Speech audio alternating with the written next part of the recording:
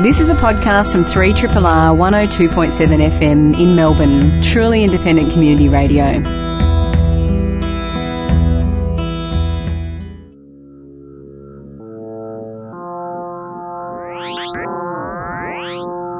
Zero G.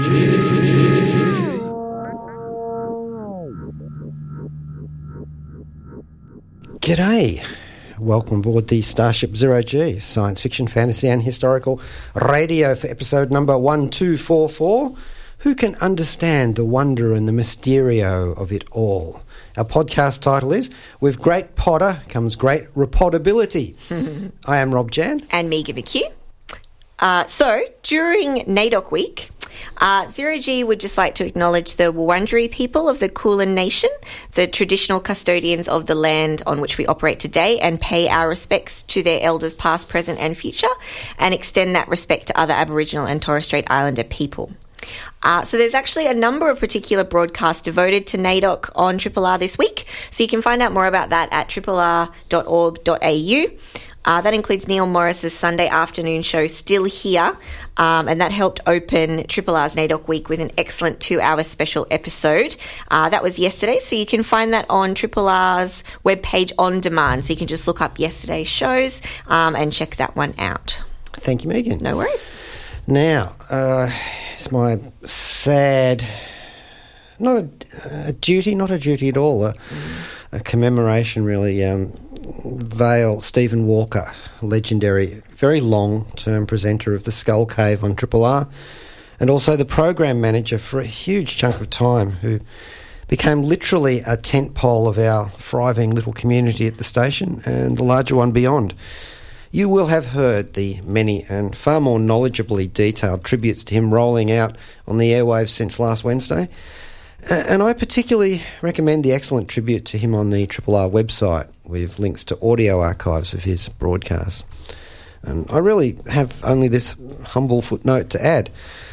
Along with everything else that he did for everyone else at the station, Zero G thanks him for providing the launch pad for the show, which was then a segment of another show back in 1994.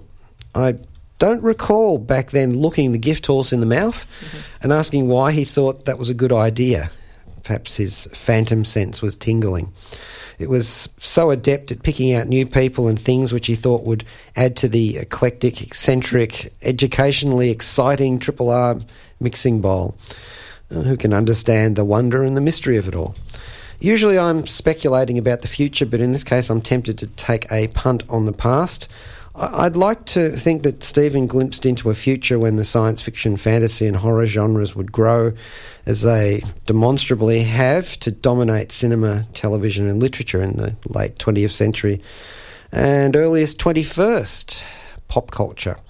I speculate that he may have, with his famously vast knowledge of music and its myriad subcultures, already recognised that process in the works of David Bowie, Jefferson Airplane / Starship, Hawkwind, Alan Parsons, Pink Floyd, Jimi Hendrix, Kraftwerk, Led Zeppelin, Alice Cooper, Jeff Wayne and the Blue Oyster Cult, just to name a few artists who adopted the tropes and increasingly the iconography of Zero G's preferred genres. I've no idea what Stephen personally thought of those individual musicians, but I have every idea that he could see outside his own tastes and was exceptionally capable of spotting a trend and finding radio voices to explore it, and by extension help the listeners find their own way into it, or not, as they chose. And judging by the many new voices he helped onto the air during his time as program manager, it's very evident that he thought it was important to give the listeners an informed choice. I'm definitely not suggesting that Stephen Walker was in any way, shape or form responsible for Zero G's bewilderingly bizarre musical programming, but in fact that would be doing him a real disservice. But yeah, I am saying that he gave us the space and the time to develop it ourselves, and that's really everything. That's what I think that Triple R is all about. He was here and he made a difference. Thank you, Mr. Walker. Sincere condolences to Stephen's relatives, his close friends, his radio and other colleagues, and particular personal condolences to the station staff and volunteers who are suffering in terms of particular loss.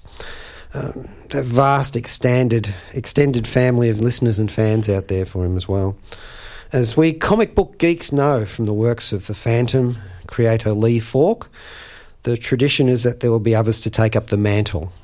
But for Triple R, Stephen was truly the original ghost who walked the talk. And I would have liked to have thought that it would have been a never-ending story, but as he's contributed so much to the ongoing and future staffing and volunteer base of the station, that he will be remembered as a, let's say, a never-ending story. And I bet he would have, I don't know, I have no idea what he would have thought of this particular song. But we're also playing it today, as is traditional on Zero G.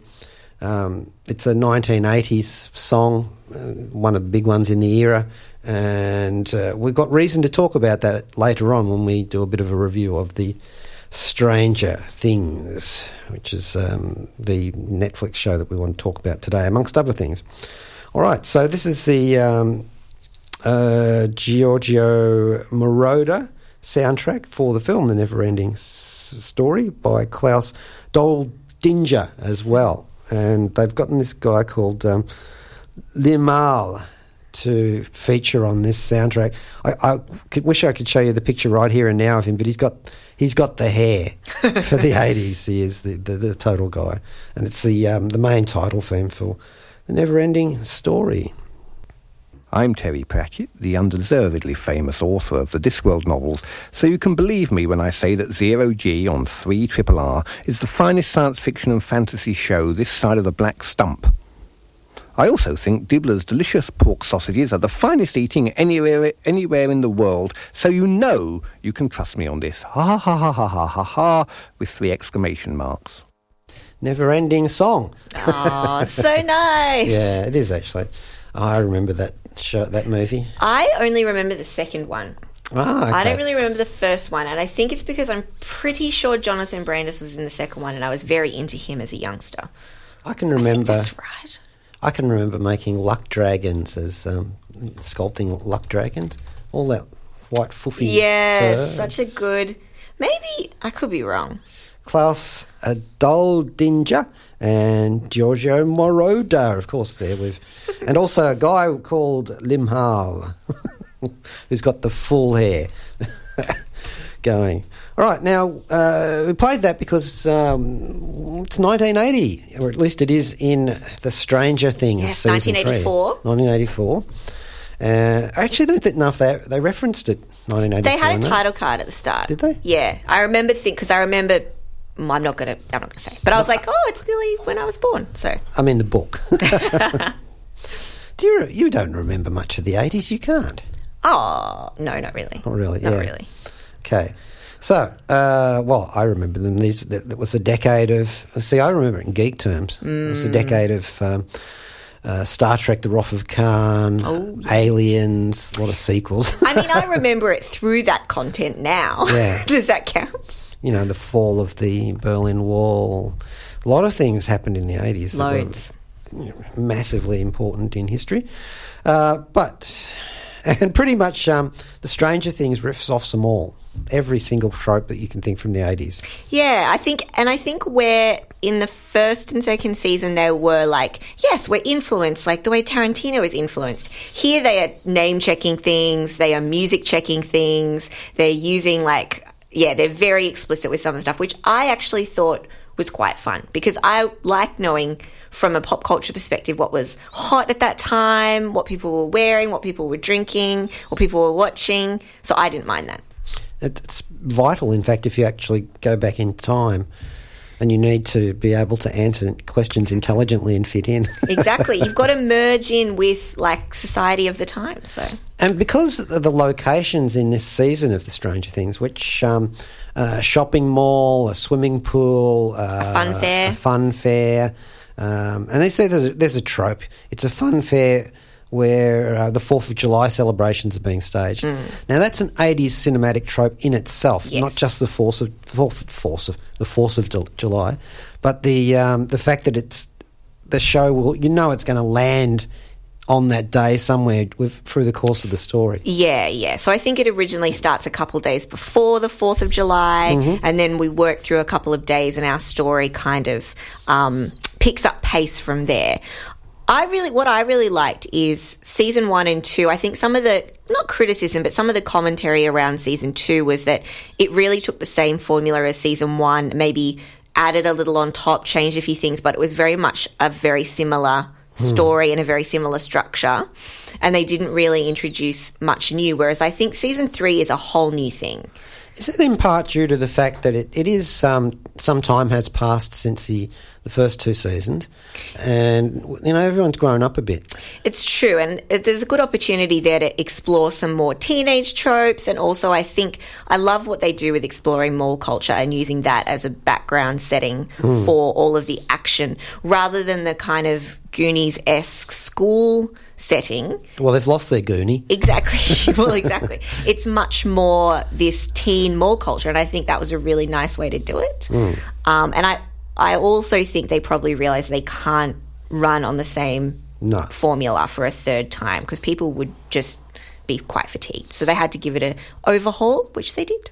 Yeah, a large part of the action does take place in Starcourt Mall. Yes. And again, that's another trope, not only just for normal films of the 80s, but for genre films, and that if you're going to have a mall in one of these sorts of genre shows, there's going to be a siege of it, there's going to be something like The Walking Dead. Well, and even in the first scene, I think... they're talking about Day of the Dead and so on, and so it's kind of like they know, they're very explicit about what they're drawing inspiration from, I guess. Just to give you a quick update, if you're not really... Well, you probably don't want to be listening if we're talking about season 3 and you haven't seen season 1 and 2. I mean, we're not going to try to spoil season 3, but I guess you would probably want to know a little about Stranger Things season 1 and 2. It's basically about a group of kids in the town of Hawkins in the United States in the 1980s, and they have stumbled upon a rift to a parallel Mirrorverse dimension. Hellmouth-ish. Yes, Hellmouth-ish. the Upside Down, which exists coincident with our own. In fact, many of the things in our own are replicated there, only sort of a lot more manky. Foggier, yeah. Yeah, foggier. And these these kids, they're typical 80s trope. There is nothing for... No evil, no chaos, no disaster that they cannot overcome with the help of these 5 magic items. A flashlight, a bicycle, a walkie-talkie. So much good radio stuff. Yes. A set of hand-drawn maps. And very possibly a multi-sided Dungeons and Dragons dice. Yes. Although the influence of the Dungeons and Dragons stuff is a lot less in this season. Yes. But they do touch upon it quite constantly, actually, in subtle ways, because a lot of it's to do with quests and stuff. Yes, exactly. And side quests and different parties. I think what I really liked about it is they've done so well in giving you the pairings and groupings that you want to see, that you like, following those along, and then also... merging the storylines back together in the perfect way at the right time. I think that's done really well. The several of the main characters, and this is a very large ensemble cast. It's really huge, yeah. Winona Ryder plays Joyce Byers. She's a mother of a boy called Will, and another one called Jonathan, actually, too. Yeah, so she's, And she and... Sheriff Hopper are the main adult influences in the story, I would say. David Harbour plays Jim Hopper, the sheriff of the town. He's had a few problems in his life. Daughter died of cancer. He's become an alcoholic. He's also a Vietnam veteran too, I think, in the storyline. Yeah, I think so. And he has been developing feelings for Winona Ryder's character. Yes. And they're kind of amusingly mismatched, just the fact that she's like 5'2" and he's 6'2". Yeah, but I think that's such a lovely pairing. It's quite charming, actually. Beyond that, there's a core group of young kids who are sort of opening up into the world. Some of them have gone off to science camp. Dustin, is it? Yes, yeah, Dustin. Dustin's gone off to science camp and come back, not with a girlfriend in tow, but at the end of his ham radio setup. Yes, exactly. So there's a bit of backwards and forwards about whether she actually exists or not, which I thought was hilarious. Now, Will was one of the ones who was dreadfully influenced by the Upside Down. Yes. Taken over by what they called the Mind Flayer. Yeah. From the first season. And it's kind of like a giant sort of shadowy Cthulhu tentacle sort of monster. So they've sort of upped it. That was sort of the second season big bad. Yeah. And then, here it sort of takes on a very different form. They've really played with how it does what it does. And I think that so they can squeeze in some interesting tropes there, which, I mean, I always appreciate a good Invasion of the Body Snatchers zombie-esque kind of flavour. This is the thing. It's not just kids' movies from the 1980s that they're troping off. No, it gets... They really pull in some gross stuff. Yeah, there's at least... a couple of slasher movies and definitely John Carpenter. Oh, there's a particular episode and particular scenes where it's like, I see what you're doing here. Yeah. But I mean, it's fun. That's what you're there for. Yeah, exactly. It's like it's like an amusement park ride in its own. I was just thinking too, like it's sort of one collection of the same family. Like they're all related. Yeah. There's a lot of brother-sister pairings, brother-brother pairings, couples, all that kind of thing. It's very Millie Bobby... Actually, it is actually hard to watch the guy playing Jim Hopper, David Harbour, after seeing him in Hellboy. Oh, yeah. Playing that character, which I think he did a good job. He did a good job in that film. We've also got Millie Bobby Brown, who was in Godzilla King of the Monsters as 11, and she's a kind of a superhero. She's got at least telekinetic powers. Yes. And a few others that will be revealed as we go along. Yes. She does a great job. I think she does a good job of it. I think...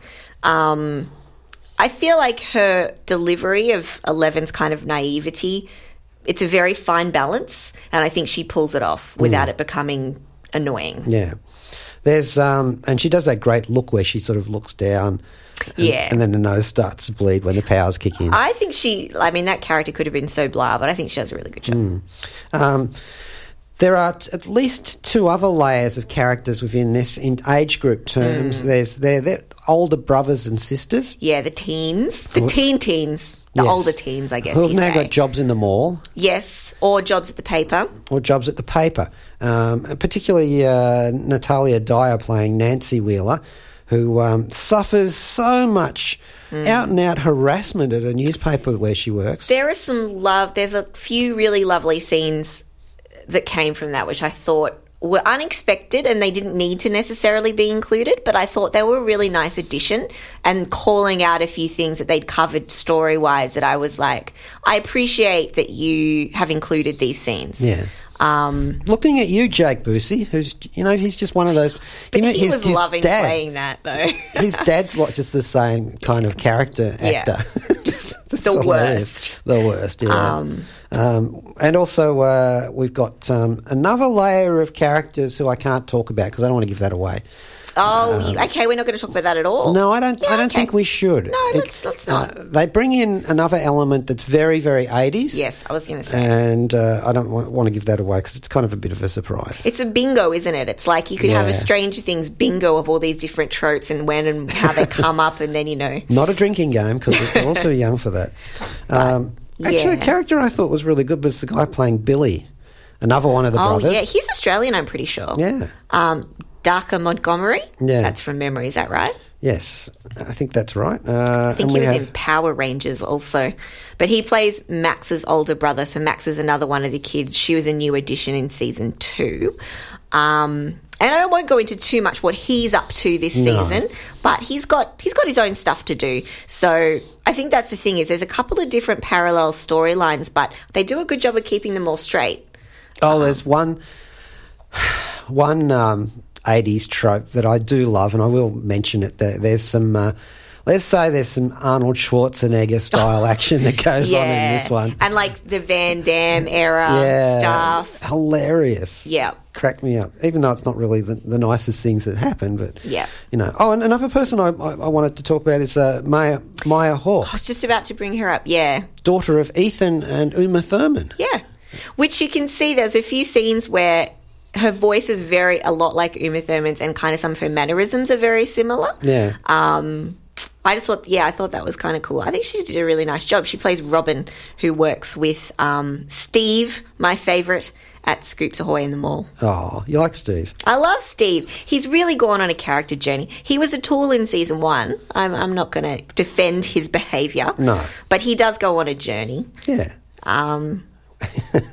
He even has to resolve his issues with winning fights in this season too. Do you think this season was more punch-up violence than... Yes. I was thinking about that. Not said with relish, but the fact is that they're playing to a specific 80s trope. Yes. They're more pulling off the idea of Karate Kid, I feel. And it's shifted up a level too, I think, because everyone's slightly older. Yeah. They've gone away from that kids battling demons kind of thing, and now it's this...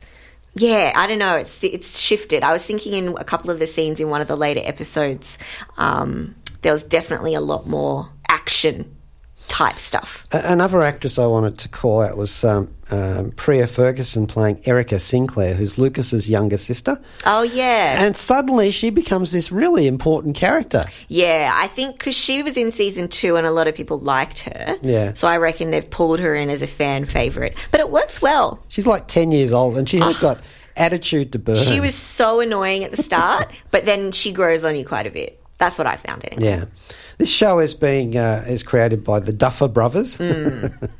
And I think they've done a really good job on maintaining this. Now, I've seen the whole series, 8 episodes. Yes. And you're short 30 minutes. I am like right up against it. Yeah.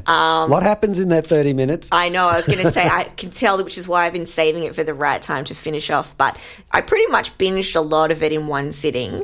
Yeah, we did a couple of sittings, and didn't feel too taxed by that. No. Look, I had my doubts. I love season 1. Into season 2, I'm sort of getting a little bit wibbly wobbly over continuing with it. Then I watched this season, and in spite of myself, I got pulled into the whole concept and the relationships between the various people, and actually found it quite fascinating. I think it does one of those great things where the characters aren't all probably as fully fleshed out as they would be if it was a smaller ensemble cast. Yeah. But you're really with them. You really have a sense of who they are. You're really with them on their journey. Like, I love that Nancy kicks ass. Like, she started kicking ass in season 2 and she continues to do so in season 3. And she is. They joke about her being Nancy Drew, girl reporter, girl detective. But she actually is. Kicks butt. She's great. But intellectually kicks butt. Yeah, exactly. Is that what we mean? Yeah, well, both. Yeah, both. I mean, she's definitely she's a keen shot as well. But I think, and that they do delve enough into different relationships. It's not just all about the action. So for me, I mean, Stranger Things is right up my street in that I sort of was describing it to someone like, for me, it's like even bad chocolate is good chocolate. So Stranger Things is like always going to appeal to me. But I really like what they've done with the season. It is a whole new angle. Yeah. It's a whole new range of tropes. Mm-hmm. And they're all ones I'm happy to buy into. There are some absolutely gob-stopping special effects in this one. Yeah. And, you know, we were talking, I mentioned John Carpenter before, and I'm not wrong.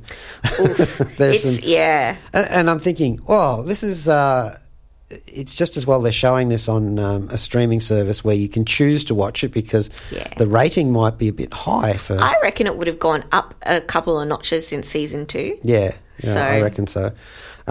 There's so many tropes in it that you can just look at Close Encounters, Back to the Future... It is actually a never-ending story, the way that they have managed to pastiche it all together. But make it work. Now, that's actually hard to do, I reckon. Yeah. There's some good science fictional details in this with code breaking and magnetism, and I appreciated all of that. Strange rat behaviour. What else? We mentioned the Starcourt Mall, the swimming pool.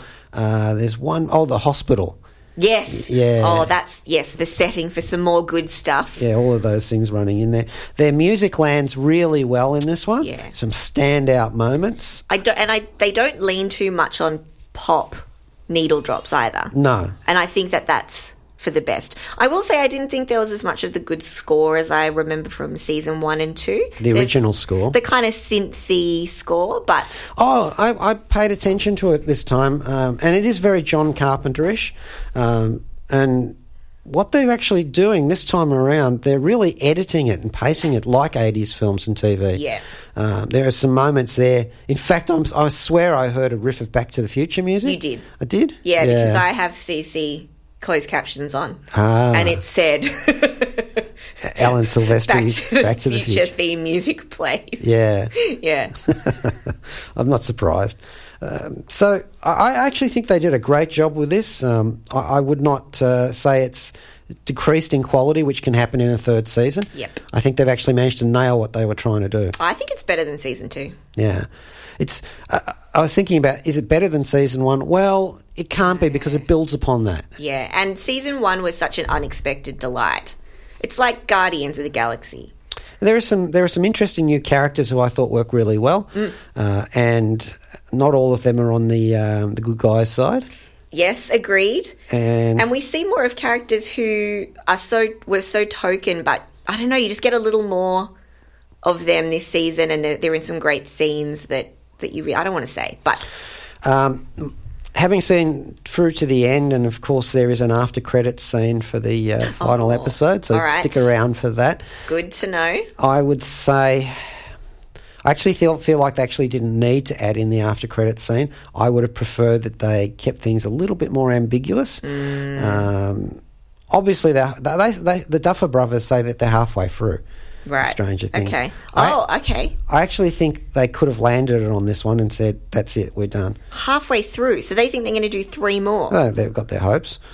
That seems like too many to me. Yeah. I think they've only, and I love it, but I reckon they've only got 1 more in them. Yeah, that's what I feel, unless they change things up in a big way. But they could do that, you know. They could. Who knows? All right, well, that's it. I think we've waxed lyrical about that. Stranger Things, available on Netflix season 3. Mm-hmm. If you haven't watched any of it before, I would say you'd be best to go back and start at the beginning. Of course. But they're only 8 episodes each. Yeah, exactly. So you could probably whip through them in a couple of days. And, of course, it being the 80s gives us a perfect reason to do our Bowie of the Week. Woohoo! And in this case, it's going to be Peter Gabriel's cover of David Bowie's Heroes, which does apply a lot to what the characters are doing. But, you know, I mean, it's just like a bunch of kids trying to just deal with extraordinary events. Reminds me a little bit of Super 8. I think it's far better than Super 8. Yes, absolutely. But yeah, well, I mean, it's that classic It thing, and It is like my jam. So I actually did. There is a clown who appears, in one sequence at the fun fair. Oh yes, yeah. So, and I also think they did. I keep coming back to this. Some surreal sequences really quite well in this. Yeah, agreed. Oh, good. Yeah. And so here we go. Peter Gabriel with Heroes. Hi, I'm Andrea Thompson, and I played Talia Winters, resident commercial telepath on Babylon 5. You're listening to Zero G on 3RRR, and I know what you're thinking. Yeah, what a beautiful cover. Yeah. Of Heroes. Peter Gabriel doing that one there. It's a really tricky song to cover that because, I mean, it's apart from the fact that it's so well known and iconic, there's things about it that you have to sort of get the emotion into some of the tone that comes out through it. I'm not explaining that very well at all, but, you know, I mean, Blondie did a great one. Oh, really? Yeah, Deborah Harry did a great one on that. Okay, so we have swung into another realm here. I did want to mention that the Soska sisters, Jen and Sylvia Soska, their trailer for the remake of David Cronenberg's Rabid has dropped in all of its shiversome gory, so pop over to YouTube or Vimeo and check out their Rabid remake. It looks great. Well, they do good stuff. They know their horror. Yeah.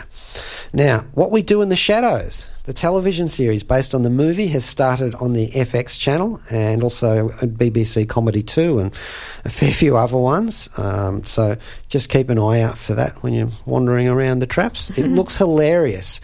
I saw a clip with vampire. It was a celebrity vampire reunion. Oh, love it. And the actors that they pulled in there from other vampire movies was absolutely I saw a dog-stuffing. couple of the names and I was like, that's very well That is done. so cool. Very clever. All right, now, Spider-Man, Yes, Far From Home. Far From Home. It's time. So, yeah, I mean, we're still recovering from Endgame, and yet Yep. Marvel has dropped us with another film, which we knew has been coming for a long time. So it's the follow-up to Spider-Man Homecoming. It is supposed to be the end of Phase 3 Yes. for Marvel. So basically the end story for 10 years. We will possibly touch upon some Avengers Infinity War and Endgame spoilers in this. It's time. Yeah. But we'll try not to spoil Spider-Man Far From Home too much. Yes, I think that's quite important. So we won't spoil that, but Endgame-wise, I think we're sort of fair game now. So if you haven't seen it by now, I'm sorry, we're going to talk to some points in this. It's pretty much the same creative team as the first of these Spider-Man films. Hang on, which one is this in terms of... Okay, there's Sam Raimi's 3, then there's the Andrew 2. Garfield 2. 2, so then there's the first of these ones. So 7. Well, there's the, if we're counting Into the Spider-Verse as a Spider-Man film. Oh, yeah, we could do that. 8. If we're doing cross, studios, then yeah. we've also got Spider-Man Into the Spider-Verse. Yep. So it's a Sony, Columbia, Marvel Studios co-production, which they've been they can do this now since they sorted it all out about the time of Civil War. Yes, so Not the Civil War. that's why Civil we've War. got Spider-Man back under the MCU banner. Yeah. In the Avengers and so forth. That's true. So it's directed by John Watts, who did the horror movie Clown, the thriller Cop Car. Before that, music videos, commercials, some short films, and he's done some television work as well. The writers, same writing team, Chris McKenna and Eric Summers, who both, they're a writing team, both did American Dad, Community. Chris McKenna was brought in as a joke writer for The Winter Soldier because it needed some yucks. Okay. Lego Batman, both worked on Jumanji, Welcome to the Jungle, and Ant-Man and the Wasp, which I think is a good one because that sets the tone for this movie. So, they know what they're doing. Sure. And, of course, homage to Stan Lee and Steve Ditko, the co-creators of Spider-Man back in the day. Now, if there was ever a time for me to be burnt out watching superhero movies, I suppose it would be now. I'm pretty damn tired of the lamer DC movies and some of the dud, not a proper MCU movies. And I'm looking at you, some X-Men movies and Venom and the last horrible Fantastic Four film. Oh, yeah, we just forget those exist. But I think the genre is so well bedded in now that the line stretches out to the crack of doom. Apologies to Victor Von Doom there. I could no more grow weary of cape movies now as a genre than I could of science fiction, fantasy, historical movies or anything, any other general category. Though for personal reasons, it's likely to be simply impossible for any movie to ever be as entirely epic as the Infinity War Endgame cycle, or to grow even a larger sort of expression, the first 3 phases of the MCU all put together. This is not the fault of any new movies to come up, and of course I could imagine some team-ups and characters in future that would capture my interest to a pretty high degree. Captain Marvel and Miss Marvel in the same movie, that'd be pretty cool. But we don't need to go into that. And because good thing, Spider-Man is not, Far From Home is not trying to be an epic. No, and I think they really cemented that with Homecoming, and they were like, we are small fry in a good way. We really friendly neighborhood Spider-Man. Yeah. And, I mean, it really had a very strong layer of John Hughes over the top. It's meant to be a high school film about a high school superhero. At least Homecoming was. Yeah. And so I think they really try to I think they do something quite interesting. And some of this is in the trailer where Peter Parker's struggling with the fact that after everything that has happened, he can't necessarily just be friendly neighbourhood Spider-Man. No. It's quite specifically designed to serve as an extended end credit sequence for Endgame, I feel. Yeah, you can tell it's very closely linked with the events of that film. You've had your main exercise and now you're sort of warming down, stretching. But it is its own thing. It is. Very much. I think it's got its own style, and I think while it is very clearly drawing from the events that have happened in Endgame, it's certainly doing the Spider-Man thing. And it reframes Peter Parker's future. It for does, the MCU. yeah. Basically, the story is Spider-Man's on a school trip to Europe with some... with his restored class. Yes. The spoilers of this is that, half of all life in the galaxy was dusted by Thanos. I feel so relieved to be able to say that. I know. I loved how they handled the little bit of exposition that they had to handle at the start of this film. I think they did that really well because I had questions where I was like, the 5-year gap, how does that all work?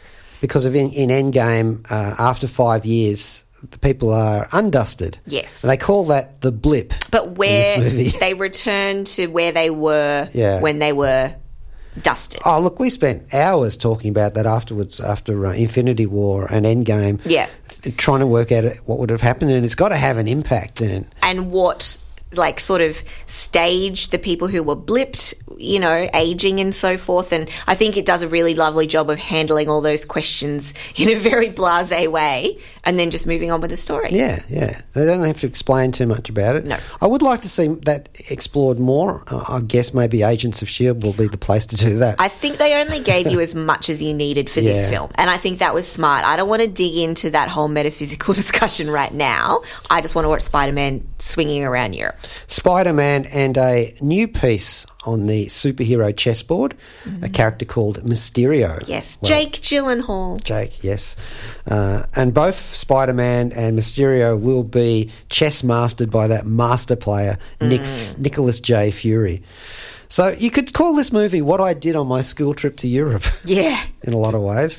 Our players, once again, Tom Holland. He is struggling to come to terms with what it means to be the inheritor in many respects of Tony Stark's legacy. Nobody can fill those iron boots. We know that. No. But, and Spider-Man's going to have difficulty if he even tries. Yeah.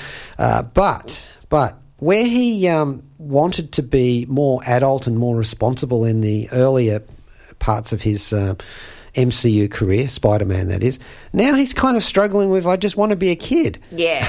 So there's problems. I think Tom Holland is my Spider-Man. I think he's definitely my favourite. And I think they've done so much great work building his character up that he's just a delight to watch a whole film's worth of. Samuel L. Jackson as Nick Fury is wonderful again, riffing a little bit. Bit of a hard ass this film. Yes, he is, but he is not Tony Stark. He's been described as that before, I'm sure. But you're right, and I need to remember that he's got a very different role here. And Samuel L. Jackson's given the character some echoes of his problems that he had with Captain Marvel in this. Yeah, which is like 1990s to 2019, so it's a long time. Yeah, between that, but it still rolls through. And this is one of the key things about the MCU. The characters who are not up front all the time, who are often smaller characters or medium characters, often end up carrying the continuity for these stories through. Jon Favreau as Happy Hogan. Happy is a good example, And I mean, Jon Favreau's been doing great with that chef show on Netflix. Did you watch that? I've been watching it. Yay. Yeah, I'm really enjoying it. It's so good, isn't it? I'm not qualified to cook even a stale vignette, but it's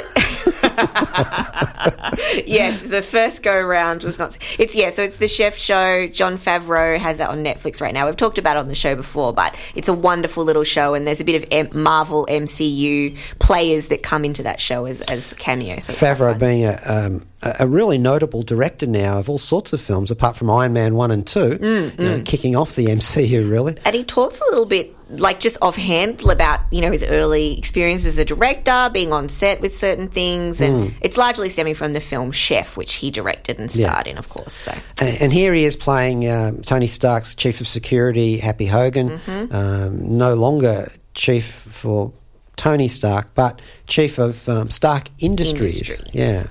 But we get the implication that Pepper Potts is still CEO, running the show. Yeah, as she would be. She's an inheritor. Yes, when you think about it. Did you? There was a bit of a kerfuffle because Sebastian Stan, did you see, called her out for not knowing who he was, even though they starred in several films together. Yeah. Anyway, well, what can I say? It's the goop. Gosh. Come on, Gwyneth. So anyway, kudos to Jon Favreau, who does a really good job in this, and he knows exactly how to play it. The tone is great. Yeah. We've also got the other actors in here, like Zendaya playing MJ, Kobe Smulders reprising the role of Maria Hill, Marissa Tomei playing May Parker, and Jake. Now, I only know him from Zodiac and Source Code. Okay. Not Donnie Darko. And Donnie Darko. That's a long time ago, though. And Brokeback Mountain, of course. Yes. So he actually manages to land the role of Mysterio where I would expect it to be in this. He does a really great job. Yeah. Now, he actually functions more of an uncle character for Peter Parker. Did you see him in Prince of Persia? Oh, yes. Yeah, I was going to say, it reminded me that he was in that, because I prefer to forget that film, just because Mysterio's outfit just reminded me of... Yeah.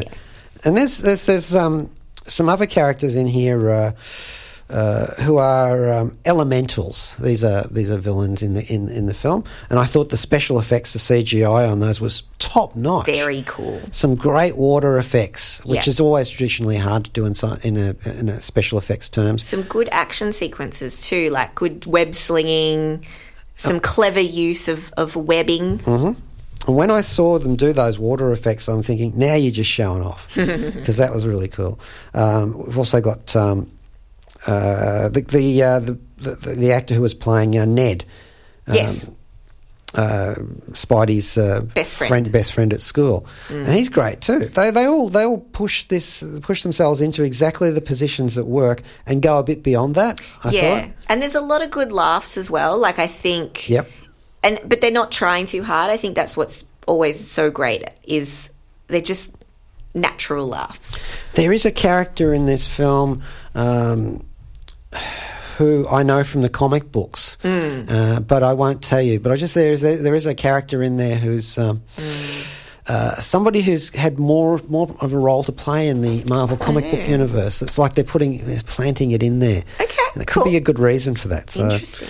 And I personally liked how...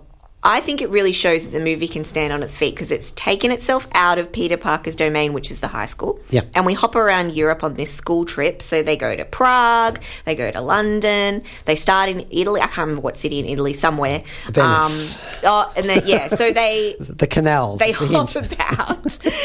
That's right, yeah. There's some great lines that come from that too. And I think it works really well. Let's let you know where we are at the moment. You're listening to Zero G on Triple R FM. We want it, we need it, must have the precious. Yeah. Hope we didn't confuse you with Megan doing that. I was like, recognise myself. I think that the one thing that really made me sad watching this movie was, them talking a lot about Tony Stark and the Avengers legacy and the powers vacuum left in the wake of Endgame. That moved me a lot, and I'm thinking, but then they did some really cute stuff about that kind of didn't take the sting out of it, but it made me reconsider it and think, yeah, okay, I understand what they had to do and where they're gone. So I thought that was very good, especially that they had some very Avengers-related tactics in one of the scenes. And I thought, oh, I see, they're all it's an homage to that. Yeah, and it's Spidey really picking up the Fallen's sort of weapons and iconography.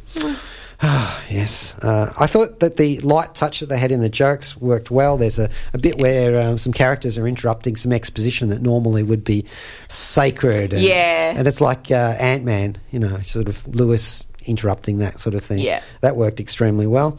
I thought that Spidey Far From Home was quite fun. It was cheekily meta. Highly reverential and largely predictable for anyone marinated in the comics. Yeah. But they did a nice burn on the era of fake news. Yes. As well. And by that I mean lies uttered and actual facts ignored and suppressed by the Trump administration. just so you wanted to know what I was talking about. Not what Trump calls fake news. No, exactly. And, of course, we won't say what they are, but you stick around after the credits. There is a mid-credit scene and then stay till the very end for a very end credit scene. Yeah. So there's two. On the 0G rating of maybe, for me, it gets a friendly neighbourhood, yeah. Yeah, same for me. I like I said, I think Spider-Man is my favourite superhero character, and I think Tom Holland does a great job, and it was fun. Yeah. Pleasant watching. It doesn't have to be the thwipping boy for any of the other movies. It stands upon its own two spandex-booted feet. It does, absolutely. All right, now we're going off for Joe Bernadic's Astral Glamour next, and we will go out with a track from Spider-Man Homecoming by Michael Giacchino, and this is just a bit of a suite, and we also have a giveaway as our own end credit sequence for today. So we will do this giveaway during the end track for 0G today, and I will tell you about it. First off, in a moment you will need to call the number 93881027 and be a subscriber to Triple R, a current subscriber. Now, the giveaway is one double pass to Solaris at Malthouse Theatre. It's on Saturday, July 13th at 1:30pm at the Malthouse at 113 Sturt Street, South Bank. And we will leave your names at the box office for this. So it's one double pass to Solaris. And this is actually highly relevant to 0G. In a world premiere production, Matthew Lutton and David Grieg bring Stanislaw Lem's classic thriller Solaris to life on stage, which is mind-boggling. Very cool. On the other side of the galaxy, above an uninhabitable world, a crew of scientists are lost, haunted by the dark horrors of their past. This epic sci-fi love story stars Keegan Joyce and Liana Walsman and features Hugo Weaving. Solaris runs from June the 28th to July the 21st at Malthouse Theatre. Bookings via malthousetheatre.com.au. So only subscribers with a paid annual subscription are eligible for the giveaways. Now we swing out with Spider-Man. Astral Glamour comes up next, and you need to call 93881027. Thank you, Megan. Thank you, Rob. You have been listening to a podcast from Australia's best-known community radio station, 3RRR, 102.7 in Melbourne. For more podcasts, information about upcoming events and our live stream, please visit our website at rrr.org.au.